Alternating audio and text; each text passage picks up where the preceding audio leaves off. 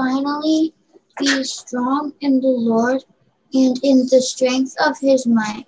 Put on the whole armor of God, that you may be able to stand against the schemes of the devil. For we do not wrestle against flesh and blood, but against the rulers, against the authorities, against the cosmic powers over this present darkness, against the spiritual forces of evil in the heavenly places. Therefore, take up the whole armor of God, that you may be able to withstand in the evil day, and having done all, to stand firm. Stand therefore, having fastened on the belt of truth, and having put on the breastplate of righteousness, and as shoes for your feet, having put on the readiness given by the gospel of peace. In all circumstances, take up the shield of faith, with which you can extinguish all the flaming darts of the evil one, and take the helmet of salvation and the sword of the Spirit, which is the word of God, praying at all times in the Spirit, with all prayer and supplication.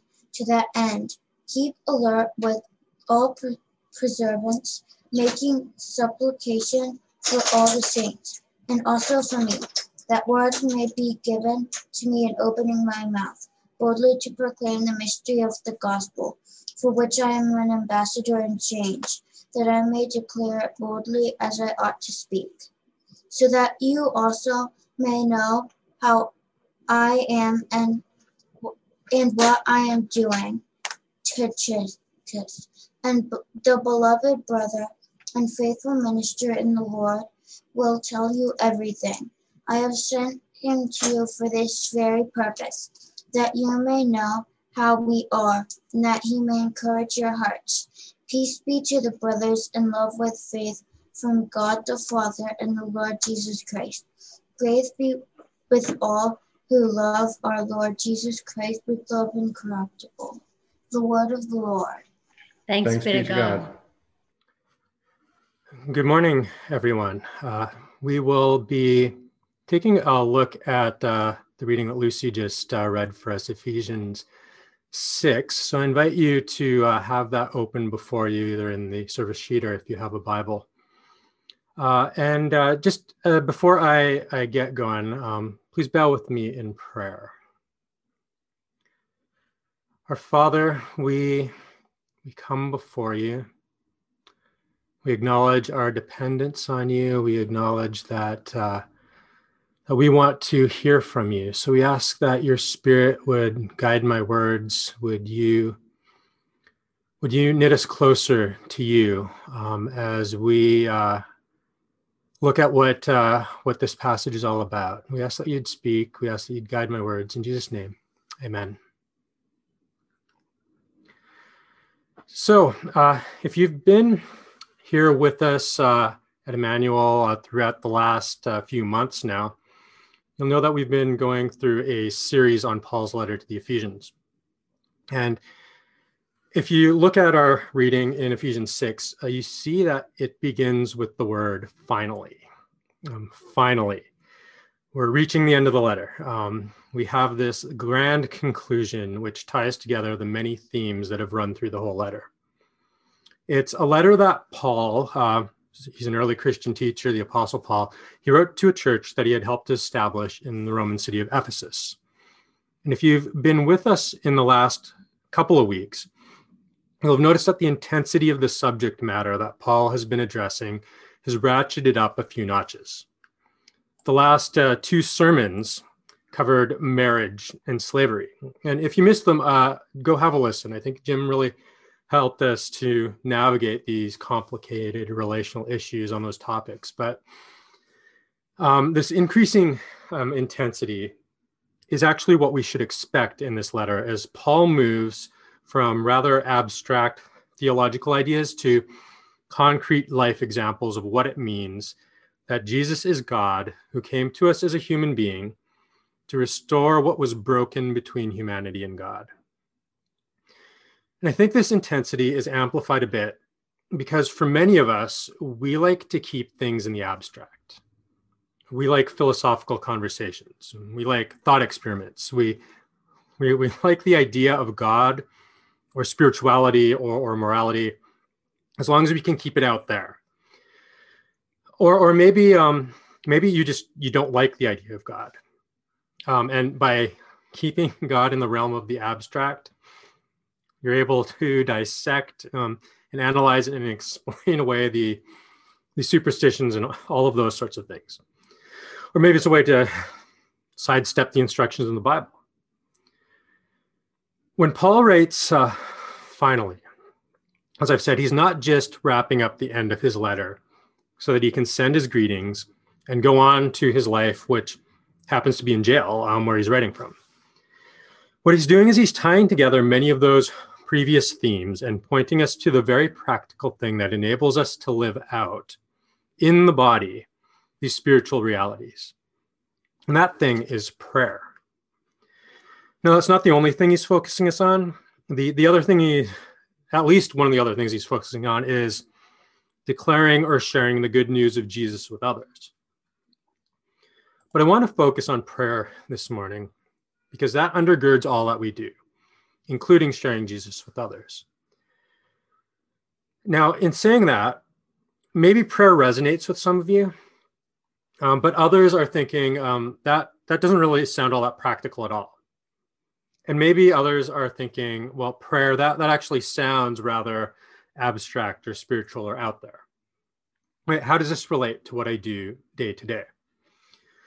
How does it relate to things like marriage and relationships, relationships between children and parents, and even the subversion of the institution of slavery that we saw last week in the beginning of Ephesians 6? And how does prayer relate to the time we are living in right now? This week marked 1 year since the world changed. Life ground to a halt around the globe, and in this last year, we've all been affected in different ways. How have you responded to these changes? I think one of the things that the pandemic has exposed is that we don't have as much power or control over things as we thought we did, or that we would like to have. Maybe it's the economic downturns hit you hard. Maybe your job's radically changed and you stare at a screen all day now. Maybe school is just weird now. Or maybe it's the fragility of life and the stark reality of facing so much death over the last year that's been prominent for you. Maybe it's wrestling with mental health. Maybe it's the political turmoil over the last year that's fractured relationships you once thought were rock solid. Or maybe it's facing the reality that there's systemic injustice and racism in our society that's beyond the control of any one person. And we struggle with the loss of power, right? That's the power and influence over other people and things that brings meaning to life. Or we struggle with the loss of control, which is that, I feel like my life has meaning because I'm able to have mastery over something else. We struggle with those things, and we don't have enough power or control by ourselves to change things. But if those impulses are what is driving us, then we can be left feeling pretty shattered after a year like we've just had. And if we're honest, I think every one of us is shattered in some way, in some part of our life after a year like this.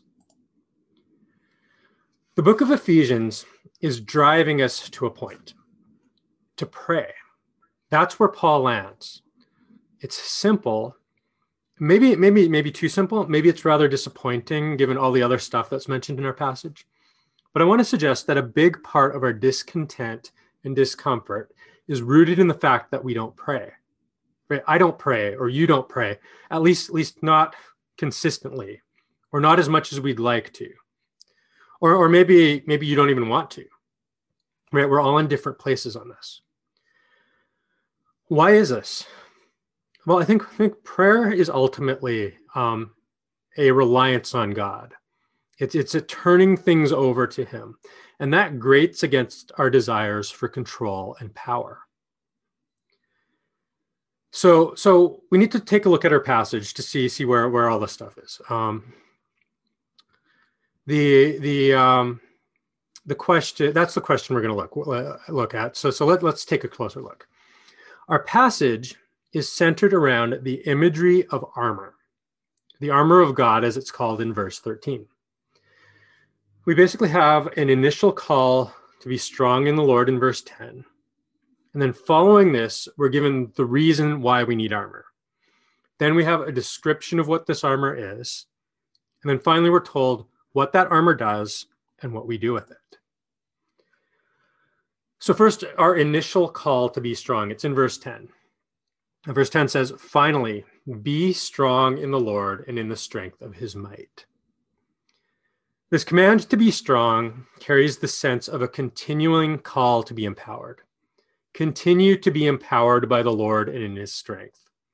It is not a one-time thing, and it's not something we generate out of our own capabilities or sheer willpower.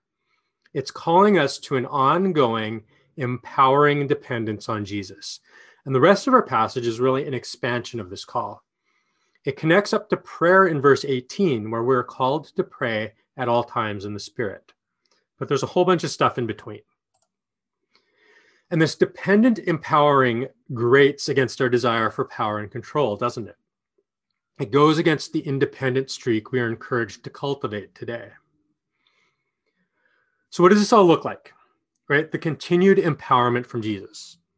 Well, the next verse begins by stating, "Put on the whole armor of God." But before Paul explains how to do that, he gives us the reason why we should. He says, "Put on the whole armor of God that you may be able to stand against the schemes of the devil.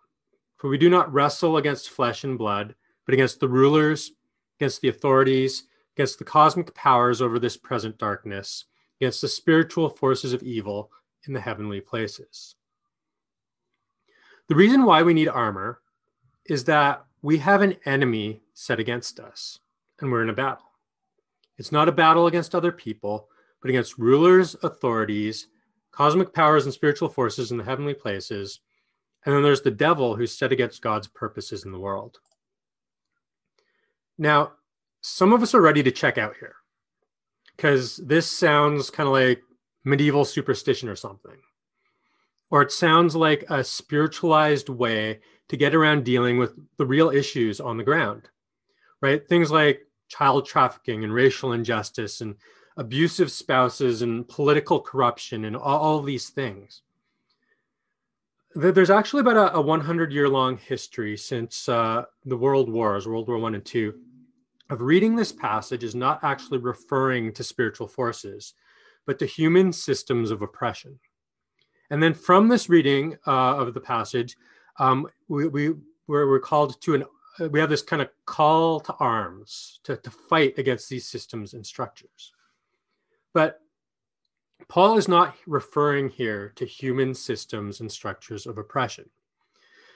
He's quite clear that these are real spiritual forces of evil in the heavenly places. In the context he's writing in, that's what it means. However, it does not mean that these powers and rulers and authorities are disconnected from these on-the-ground issues, or that Paul is not concerned at all with issues of systemic injustice or oppression. We'll return to this in a moment. But I also want to say that, I think there's others of us who just want to check out here because you've seen these verses used to spiritualize everything, so that everything we do is an epic spiritual battle. And often this focus on the spiritual world has led to not taking things like mental health or economic disparities or things like that seriously, right? And you've just seen the excesses of that. But regardless of how this is hitting us, this can all seem to be rather disconnected from our daily lives. But these principalities and powers are not a return to like abstraction. Paul's not trying to be all out there, all academic or otherworldly.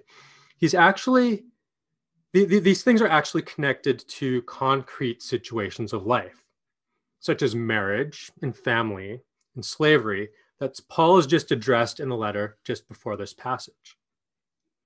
Spiritual is not the opposite of physical, nor is it in opposition with the physical. It's not spiritual good and physical bad. There's actually an interconnectedness between the two. And what I'm trying to get at here is that this focus on spiritual principalities and powers and the devil can't be disconnected from the real physical experiences that constitute our lives. Husbands loving wives in the same sacrificial manner as Jesus loves his church, which is what Paul talked about earlier, is not easy. There are concrete ways that we can do this, and there is spiritual opposition to this. And so when Paul is, in the beginning of Ephesians 6, is telling masters to treat their slaves in a way that sees them as equals, thereby by like planting the seeds to subvert the entire enterprise of slavery, this means there are specific physical things to do, and there is a spiritual dimension to it all. Right? This isn't going to be easy. And so when we look at like modern slavery as it was practiced in this country, the abolition of slavery was rooted in the affirmation that Black and brown bodies are fully human, created in the image of God, and no spiritualized emphasis on just saving souls is going to cut it. Yet at the same time, the entire institution of slavery was recognized as demonic by Christians who were oppressed. These tensions still exist in so many ways, even in our society today. While Paul's not talking here about human structures and institutions of oppression, it doesn't mean those things aren't real or that they can't be connected to these spiritual powers. It's not a one-for-one thing, but neither is it totally unrelated. It's a whole lot messier than we want it to be. And what I want to say here is, as we move on, is that not every challenge we face is an explicit spiritual battle. Right? Sometimes you're just really hungry and you need to eat. But neither can we dismiss spiritual opposition. Again, acknowledging the reality of these spiritual powers, it's something that grates against our desire for control and power in our own lives. To think that there are other powers out there that influence our lives can be disconcerting. Now, I've been referencing the passages that come right before ours in Ephesians 5 in the beginning of chapter 6, because the connection to what comes before in those verses is important. It helps us see a theme that's stretched throughout the whole book of Ephesians. And one of those themes is it's our union with Christ. Maybe you've heard this phrase, maybe not. But it's basically a kind of a fancy way of describing the close relational connection by which Jesus draws us into God's presence and into what God is doing in the world. This union is actually vividly portrayed through the imagery of armor. So let me explain. We're called to be continually strengthened in Christ. And we've been given the reason why we need armor, that we're in some sort of spiritual battle against the devil and the spiritual forces of evil. So what exactly is this armor that we're supposed to make use of? Verses 13 to 17 give us a list. I'm not going to read all the verses. I'm just going to list off what it says there. It says that we have the belt of truth, we have the breastplate of righteousness, we have the shoes of peace, we have the shield of faith, we have the helmet of salvation, we have the sword of the Spirit. Now, for those of us that have grown up in certain parts of the church, this is one of those passages that maybe we memorized, when we were a kid, or maybe we acted out in youth group, or maybe we had the plastic armor play set as kids. And if you didn't grow up in all of that stuff, you're just thinking, this is really weird, and you're right. But I bring it up because often when we're overly familiar with the passage, it's easy to just coast and not really get at what it's all about. So what is it about? Well, to grasp that, we need to turn over to our second reading from Isaiah 59. Actually, it's our first reading in Isaiah 59. Did you know that Paul didn't make up this armor as a useful teaching tool? He's actually building on imagery from the Old Testament book of Isaiah, and this is really important. Isaiah 59, verses 14 to 21, is describing God's anger at his people when justice is not being served, when truth is absent from people, when the poor are being taken advantage of, the politicians and religious leaders are corrupt, and God's ready to do something about it.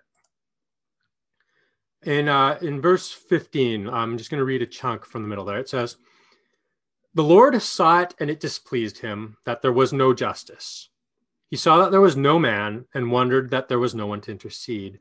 Then his own arm brought him salvation, and his righteousness upheld him. He put on righteousness as a breastplate, and a helmet of salvation on his head. He put on garments of vengeance for clothing, and wrapped himself in zeal as a cloak." Now, this is not the only place in Isaiah where God is described as having armor of this sort. It pops up in a number of different places. In fact, God, or his long hoped for agent of salvation known as the Messiah, who we know as Jesus, the one who will save us and will set things right, they're the ones who wear this armor. Right? And then our passage in Isaiah is this hopeful passage. It's leading into the restoration of all things. There's this song of restoration where God and his Messiah set things right. So when we're looking at a reading in Ephesians, we see that the armor of God, as it is called, is not specially made armor for his people. It's actually the very armor of God himself. The fact that this gift of armor is God's own reinforces the initial exhortation that Paul gives to us, that is, to be continually empowered in the Lord and in his strength. This is language of participation together. This is language of the close presence of Jesus with his people. The whole thrust of Paul's message in Ephesians is moving from really important theological truths about what Jesus has done for us and to drive it into our everyday life. It's also a passing on of power. In the ancient world, the giving of armor signified a bestowal or transition of power. But this isn't just a giving of power and see you, you're on your own. We're left with God's Spirit with us. And as we see, and we see this when we're called to pray in the Spirit. That's in verse 18, right? Again, it's this dependent power that needs to be continually drawn on. So let's take a closer look at this armor to see what it does and what we do with it. We're first told to take up the whole armor of God in verse 13. But the whole armor of God is sort of split into two different categories as we move through it. On the one hand, there's 4 pieces of armor that seem to be already given to us, and we just have to take them up. And then there are 2 that we need to actively receive. The armor that we simply need to take up are the belt of truth, the breastplate of righteousness, the shoes of peace, and the shield of faith. Now, note what those things are: truth, righteousness, peace, and faith. All of these are necessary to be made right with God. All are gifts of God. Truth is revealed to us in Jesus. Righteousness, being made right with God. It's a free gift of grace made possible by Jesus conquering death and dealing with sin for us. Peace with God and even faith aren't generated by us. They come from Jesus. And this all constitutes the basic ground on which we have to stand. Our first line of defense is what God has done for us in Jesus. If you belong to Jesus, you have this armor. If you don't, it's free, right? It's God's gift to us to clothe us in his armor. It's kind of another way of saying that we can be reconciled to God. Now the next 2 pieces of armor are to be actively received as we go along. The first category of armor we're to take up, or it's kind of like it's there, like it's ready to go. It's It just has to be used. And it's there's a couple different words that are different. For the last two parts of the armor, the word in verse 17, you'll see it's just simply take, right? It's different than the word take up that's been repeated before. It's take as in receive, right? And so the image here is that this soldier is suiting up for battle. But these pieces you need to have an assistant to get them on, right? Like an assistant will put the helmet on them and then hand them their sword, right? The helmet of salvation, it's not so much about our initial like welcoming into salvation, but it's actually about deliverance from an active threat. It's turning to this battle, against these spiritual forces that are in our passage. And then we have this sword of the Spirit, which is actually the only offensive weapon, right? It's the only offensive part of this ensemble that we have. This stuff is all about living out life with Jesus. And now there's a whole lot about each one of these individual pieces that I'm not going to get to. But what's important for us right now, what I want us to focus in on is the image of how this all fits together. Now, there's one really important word that clarifies all of this for us. That word is stand. So if you look at verse 13, it says, "Therefore take up the whole armor of God, so that you may be able to withstand in the evil day, having done all, to stand firm." Stand therefore, and then Paul goes into the armor. There's a little bit of a debate over how to understand this image of armor, right?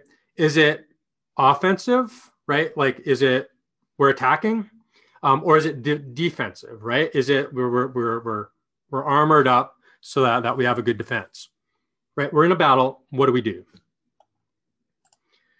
The image that Paul is drawing on is that of a Roman army standing in a state of readiness.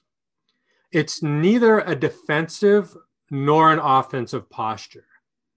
To stand, it indicates this resolve to stay in the battle, right? In the type of warfare that was common then, you had infantry and you had cavalry, right? So the cavalry would be on the outside, the infantry would form a line. And then with all his armor and gear, the shields were fashioned so that you could interlock them together. And so you form this line.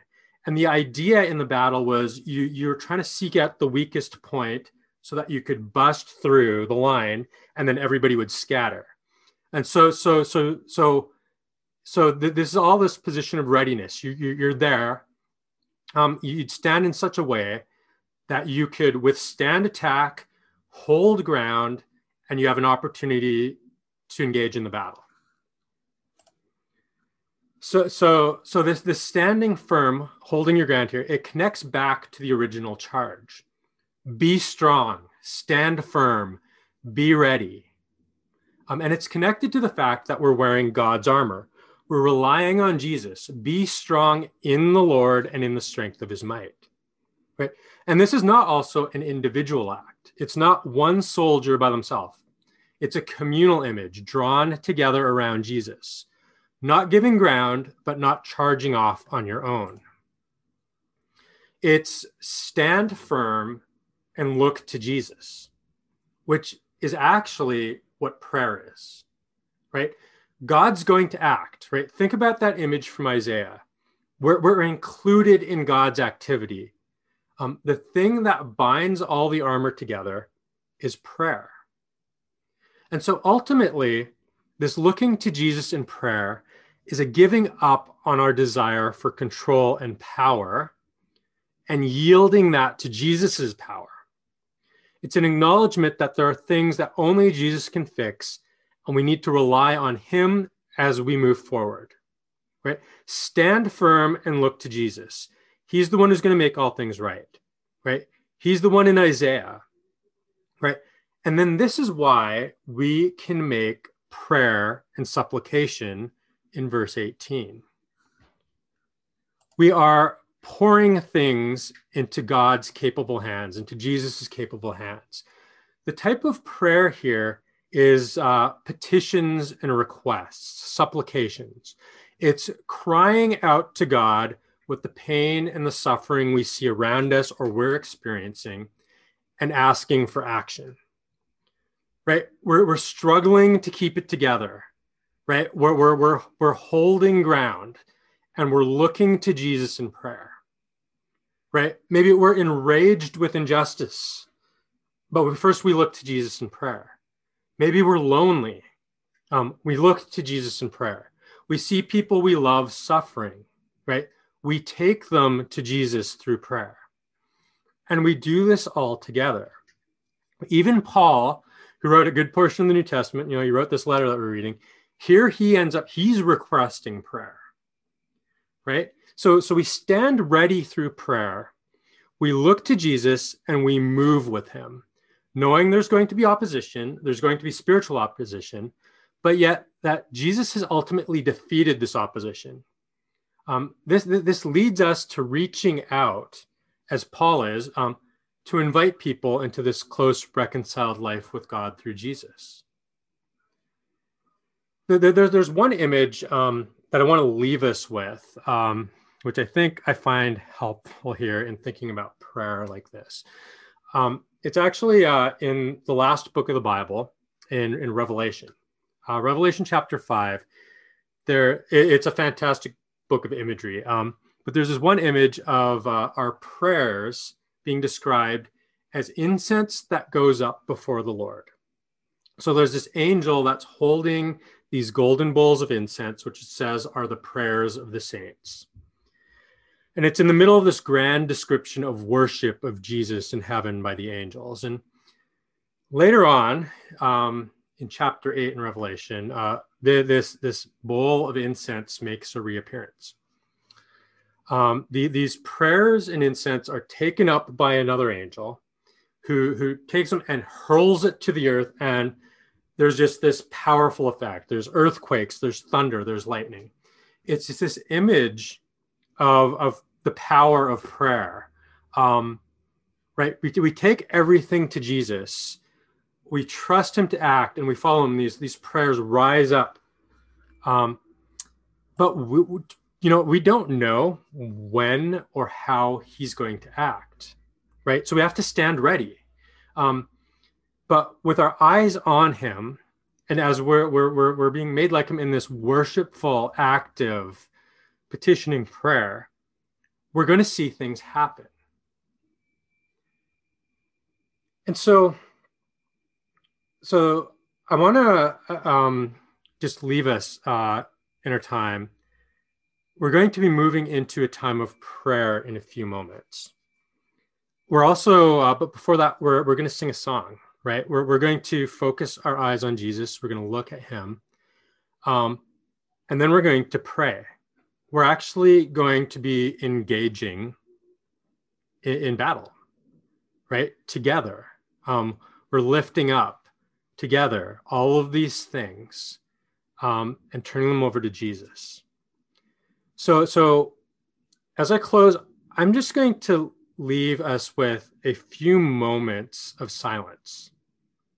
A few moments just to look to Jesus, to think about what is it from this past year that's just we've been wrestling with, right? And what can we give up to God? And then after a few moments, Amber will lead us in our song of response, and we will go into prayer. So let's pray.